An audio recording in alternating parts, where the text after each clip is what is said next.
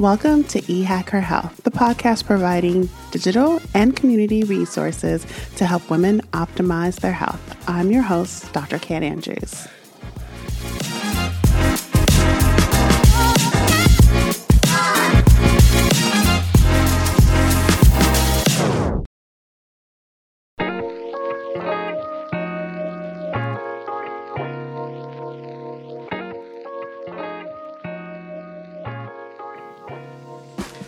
Everyone, this is Dr. Kat Andrews, and welcome to eHacker Health, the podcast that explores how tech can optimize women's health and improve her overall well-being.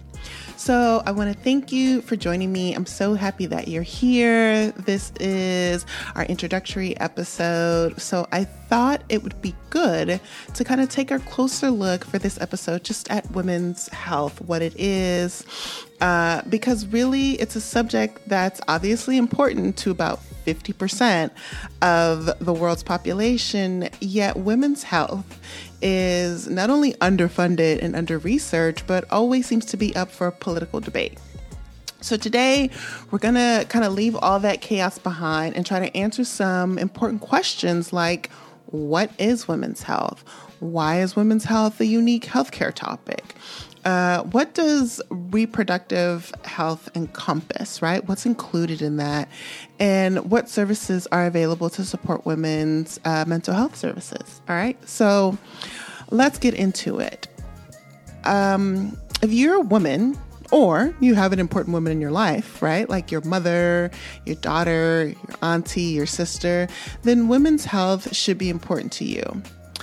Why? Because women's health, on top of just being this very unique topic, but because women face some very unique healthcare challenges throughout our lives, right? From puberty through menstruation, childbearing, and to menopause and postmenopause. So reproductive health is vast and complex for women, even more so if you don't have access to proper resources like sexual health or health education and contraceptives. So we also have a higher rate of certain healthcare issues such as breast cancer and autoimmune disease. So it's important for us as women to learn how to prioritize our health, get the proper healthcare that we need. And the earlier we learn how to do this, the better. So here is the first question to kind of ask, right? What is women's health? Right? So women's health refers to a branch of healthcare that focuses on the unique medical and wellness needs of women. Now, typically, we are talking about heterosexual or straight women who you were assigned a woman at birth, right? So I mention this because the focus of women's health is reproductive health for this group. But there's also other things to consider beyond reproductive health, right? That includes things like hormonal imbalance, breast and cervical cancer, heart disease, and mental health issues. These are all issues that women across ethnic and cultural lines, as well as queer women, have to deal with. However, of course, the experience that women have navigating various services vary greatly, from negative and harmful to very inclusive and proactive. So for us as women to meet our needs, we often have to seek out information sometimes from other women in our community, maybe other women in our household. We may look at alternative models to see what is available. And we also may be really selective about the information that we decide to disclose when we're trying to find an effective healthcare provider, right, who can meet our needs. And really, this can be dependent on a woman's social circle and economic advantage, as well as the political climate that she lives in. So at the end of the day, though, women's health is really about us being able to access, right, care that will look at everything that affects us across the lifespan. With that said, let's try to answer some questions about like what factors are included in women's health and the kind of the services available. So the factors that influence our health as women include things like genetics, lifestyle choices, so think smoking and drinking habits, living in an urban or metropolitan area versus the suburbs, and socioeconomic status. Sexual orientation and gender identity, such as if someone identifies as non-binary and say pansexual and has a vagina,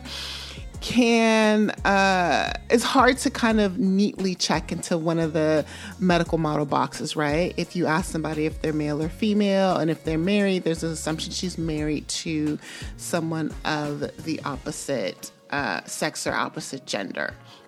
But again, we're kind of looking at what services are part of a woman's health, a woman who was assigned female at birth, right? So that's where I'm going to go with this.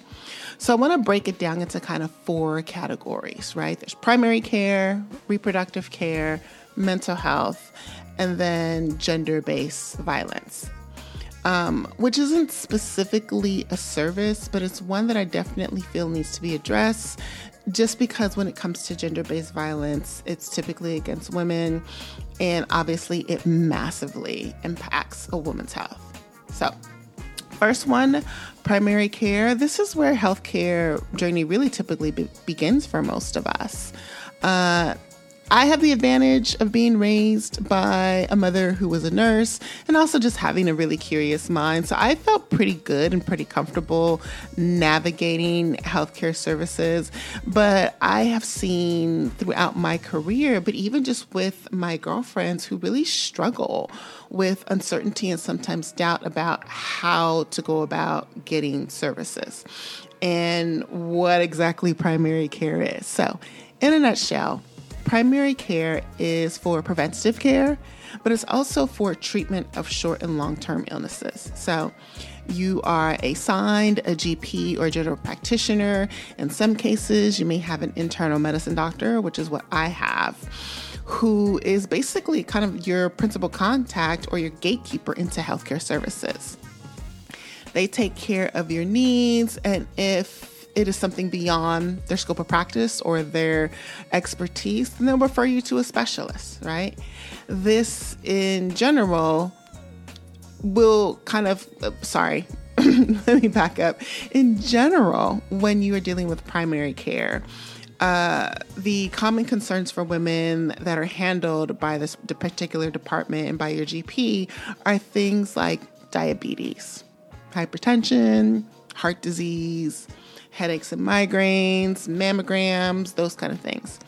As we get older and we start to deal with more muscle and skeletal pains or problems, things like arthritis, or maybe mental issues such as memory issues, or even bladder and disease management, think HPV, or if there's a sexually transmitted infection, all of those things can actually be handled by primary care.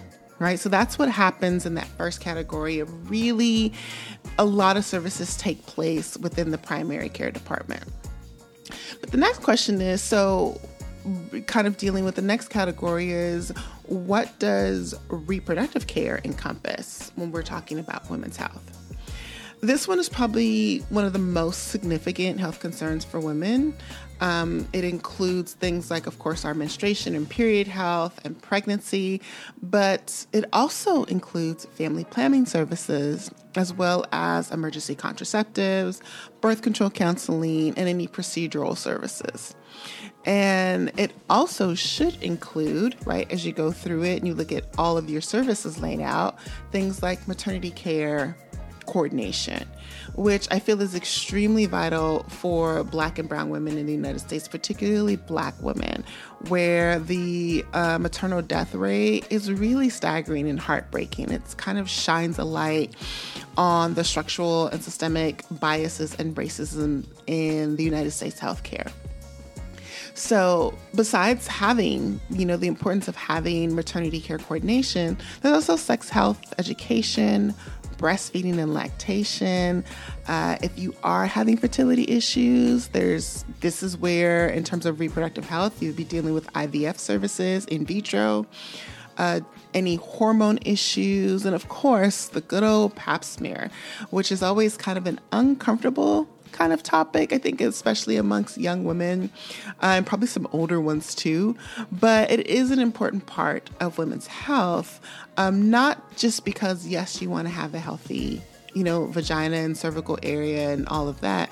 But you also want to be able to test for things like endometriosis, which is really common among young girls or I should say young women, starting between like 18, as young as 18. So between 18 and 30, there I think are reported 3 million cases are diagnosed every year. So it's a pretty common concern amongst women, as well as PCOS, right? Polycystic ovarian syndrome. So this is where, when you're talking about reproductive care, that's where you're going to see those services. Also, gynecological cancers such as ovarian and cervical cancer. So treatment for these conditions, services for these conditions, the PCOS, the endometriosis, the higher concerns like cancer, but also dealing with lactation and maternity care.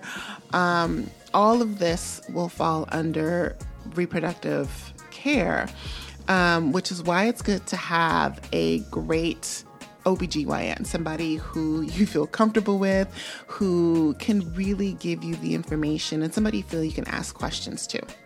So I'll get a little bit more into that too about OBGYN services and later on in this. But another question, right, we want to answer is the answer or the question with regards to services that are available to support women's mental health. Because just as important as a woman's physical health is obviously her mental and emotional health as well. Because mental health concerns or crisis can affect our quality of life. They affect our relationships with other people. They affect our work and academic performance and how we feel about ourselves, right? Our self-worth and self-regard. So mental health services should include things like counseling for depression. That includes postpartum depression, anxiety, grief, bereavement, PTSD, workplace burnout, substance abuse or misuse, and suicide prevention, to name a few, right? Mental health is especially important for young women as they transition into adulthood. There's so many influences today, particularly with social media, that there's these mixed messages that go out. There's disinformation, there's just straight up wrong information, and a lot of false expectations. But there's also growing evidence that older women in their senior years are at risk for depression and anxiety as well, due to different ailments and diseases they may be experiencing, increased social isolation, especially if their immediate family has moved away, or if a loved one if they're single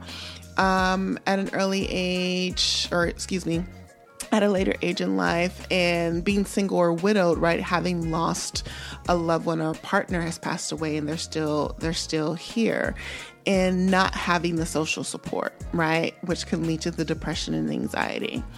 I strongly advocate for mental health services for girls when they're in high school and college, because they're dealing with so many things. We hear the news, we see it, but on top of things like peer pressure and bullying and gun violence, there's also academic burnout that high school and college age girls are experiencing, as well as body image issues. So being able to have access to mental health services is really important for all of us, but I think particularly when you are in your younger years.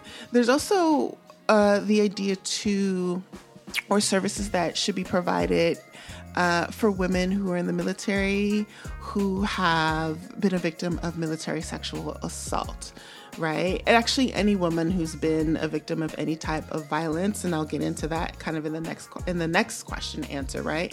But I wanted to address specifically women in the military, as that is one of those big concerns of MST, or military sexual violence, right? So this will lead into another important question that is hard yet necessary to address. And that is, how do women access kind of care and support for gender-based violence, right?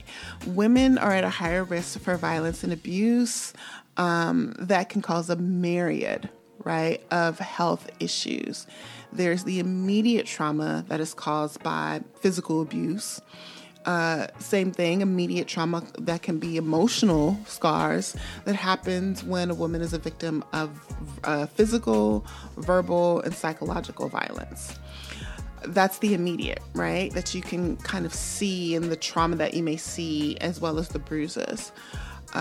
There is also chronic health issues that happen as a result of gender-based violence. This includes panic attacks, headaches, insomnia, attention deficit issues, and again, substance use or misuse or abuse.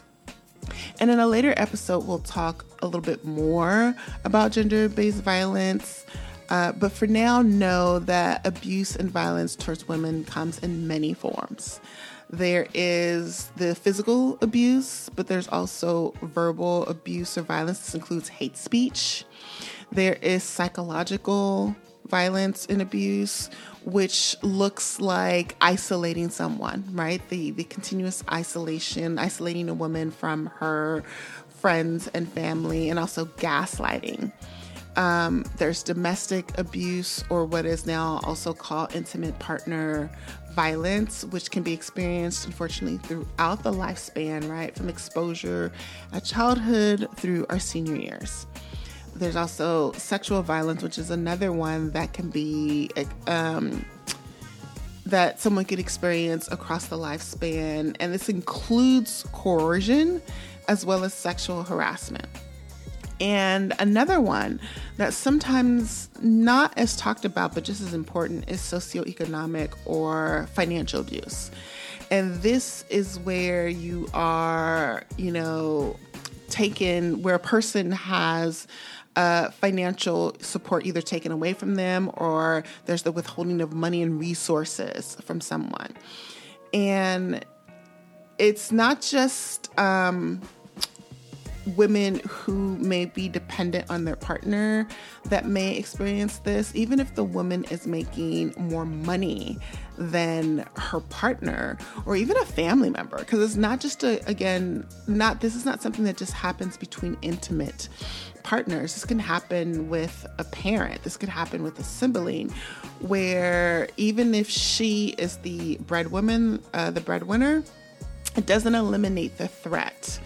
As the perpetrator may be in control of her accounts or is monitoring what she's spending and really putting a lot of pressure when it comes to finance and things of that nature. So I wanted to mention this particularly because any of us at any time can be exposed and become a victim of gender-based violence. So it's important to know that when these things happen, to be able to contact your GP or your general practitioner to kind of seek out services. If you're not sure how to do it, you can always go to your primary care doctor and let them know that you would like a referral, right, to access these services. This is where being able to just know that you can access services and how to access services is really important, so that you can get the care that you need emotionally, physically, as well as psychologically to start healing.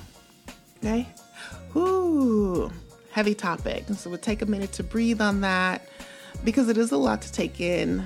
And to kind of just have some grace about this, and know that, okay, it's there, I'm kind of aware of it, and I ideally have an idea of what at least the next step could be, particularly when you're exposed to gender-based violence, okay?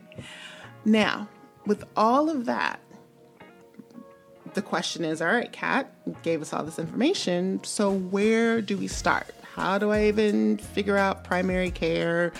Maybe you want to look at something else, right? Maybe you're not dealing with something as heavy as harassment or abuse. You may be dealing with something else that could be minor, but it's still an issue or a concern for you. And the good thing about this is that you can actually start today. You can start right now, pulling out a pen and paper.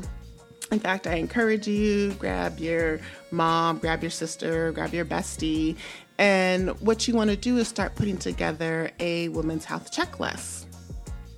What you would put on here is things like what's important to you, figuring out kind of what's going on right now and what you'd like to tackle.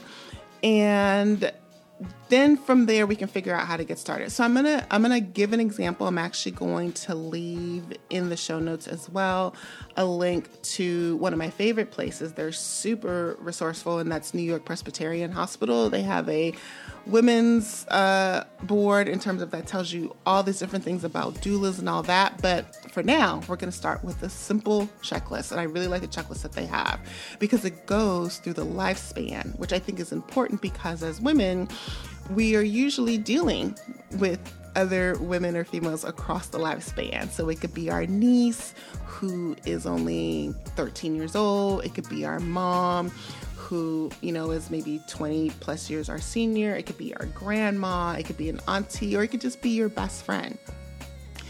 So looking at from puberty in our teenage years all the way up to, postmenopausal in our golden girl years, what does that exactly look like? So let's break this down. So for example, as a teenager, 15, 16, 18 years old, this is when girls should really be introduced to things like OBGYN services. So while they won't need a pap smear or a pelvic exam, right? They're too young for that. Having the introduction at an earlier age to OBGYN services, they can start to learn about period health. They can ask questions about painful periods, learn about HPV. They can learn about things like contraceptive counseling as well as abstinence. All of this stuff they can get very factual clinical information about safe sex and about abstaining from sex. They can also ask questions about hormones and, if they have questions about sexual identity, because there's so much going on. And again, you don't want the TikToks and the Facebooks of the world giving them any information. So if they want a place to be able to talk to someone during confusing times, and Lord knows it's so much better to be able to talk to a medical professional to get this information than some teenage boy or girl who is just as dumb and as confused as they are. So this is why it's a really great time to introduce, right, OBGYN services so they can ask these questions and really get some good information and feel it and start to feel comfortable within the healthcare space, right? Know when things aren't going right, how to advocate for themselves. So not a lot of us got that exposure. I know amongst my friends, I was one of the few who got that. But again, I think having the privilege of having a mother who was a nurse gave me that advantage, and I'm really grateful for it. So if you didn't have that advantage, it's okay. You can start right now, right? About getting kind of clinical facts about things like, again, if we're looking at teens, right? How do I reduce sexually transmitted diseases? So let's jump in from your teenage years into moving into childbearing years. This is in your 20s and 30s. And this is when, as women, we also start identifying high risk factors for disease if this hasn't been done yet. So whether the high risk is for things like obesity or diabetes, if there's a family history of heart disease, this is when these things are really you get questions about this. If you probably remember going in and filling out those like medical questionnaires, this is why, right? Also at this age, it's about reducing sexually transmitted diseases, since typically in your 20s and 30s, you're highly sexually active or can be. Engaging in more sexual behaviors. So how do we at this age reduce sexually transmitted disease? It's also a good time, and it can be relevant for some, to start engaging in family planning. Whether you want to start a family, if you don't want to start a family, if you're not interested in having kids, this is all the time that those things kind of start getting worked out. This is also a time as women that we start engaging and start doing breast exams and pelvic exams, which I think are about every 3 years. right? And so as we mature on and move out of our 30s into our 40s and 50s, this is where perimenopause kind of starts to come about. And again, a good OBGYN is always what we need, right? So we can talk about the symptoms that we're having, whether it's mood swings or hot flashes or whatever the heck is going on. This is the time to really be able to speak with a medical professional about this, right? It's also the same time that we start moving into yearly mammograms. I myself am in my 40s. I actually do 2 mammograms a year. I've been identified as somebody at risk for breast cancer. So I actually have it on my calendar. I do a mammogram in May and I do one in November. So this is about that time that you start doing this. You also start, those annual blood work things to check for, blood sugar levels, cholesterol, and all that good jazz, right? And you're also going to start getting screened for heart disease, hypertension, and again, breast cancer. And this is important. I'm kind of pointing this out, that this is important because this is another one for all women, but particularly for Black women when it comes to things like heart disease, because Black women are more likely to die following a heart attack than any other group. So absolutely, if you are a woman of color, if you are a Black woman, but particularly any woman, you really need to know a little bit more about your history. So when you go and do these screenings, you can be checked and we can start engaging in preventative care. Now, as we slide out of our 50s into our 60s and 70s and up, and what I call the golden girl years, you're likely at this point postmenopausal. So while we no longer need a pap smear, you're still going to need to continue to do annual lab work, always looking at if there's any additional risk factors, looking at family. I know that this is also the time that things like arthritis and fractures kind of start to pop up as we get older, and osteoporosis. I have an aunt who had hip fracture for sure, but I know from my particular medical history that my mother had a neurological issue. So while I'm not looking at any of that yet, thankfully, it is something that's kind of always on my radar as, medicine gets more advanced and things they told us weren't genetic really are genetic. So I look at that. So if you have a history of, let's say, high blood pressure, sickle cell, diabetes, any of these common things that really frequently pop up, talk with your doctor about it. Prevention is always better than trying to maintain something that you didn't want. This is also the time, since I mentioned about, heart health, that you really start getting usual cardiac screenings. I believe they're more regular when you're in your senior years. Of course, it depends on where you are in the lifespan, but yes, that's what we're looking at in terms of cardiology screenings. Because women obviously progress through different life stages, our health concerns will obviously vary, but it's still important for all of us as sisters, as daughters, as mothers, as aunties, as grandmothers, to understand kind of the various health risks that we have, but also those that our loved ones have and could be potentially facing, so that we can have the conversations that typically we don't have and create a space to be able to talk about them openly so you can face them together. Part of, I think, what's really important about women's health is having support, not taking all of this on for yourself. So being able to get support, but also being able to give support, so that together you can face these things and also know what steps you need to maintain optimal health to reduce your risk for illness and disability. Okay, so that was a lot, but it's totally doable. I hope that, if you need time to go back and listen to this again and catch pieces to kind of process it, absolutely. But just know that when it comes to women's health, do not be afraid to ask questions. Seek out good resources. Look at reliable medical services and reliable medical information. We live in a day and age where there is tons of information online, right? But being able to know, just start with your own healthcare provider and search their website is a really, really good way to kind of just start. Okay.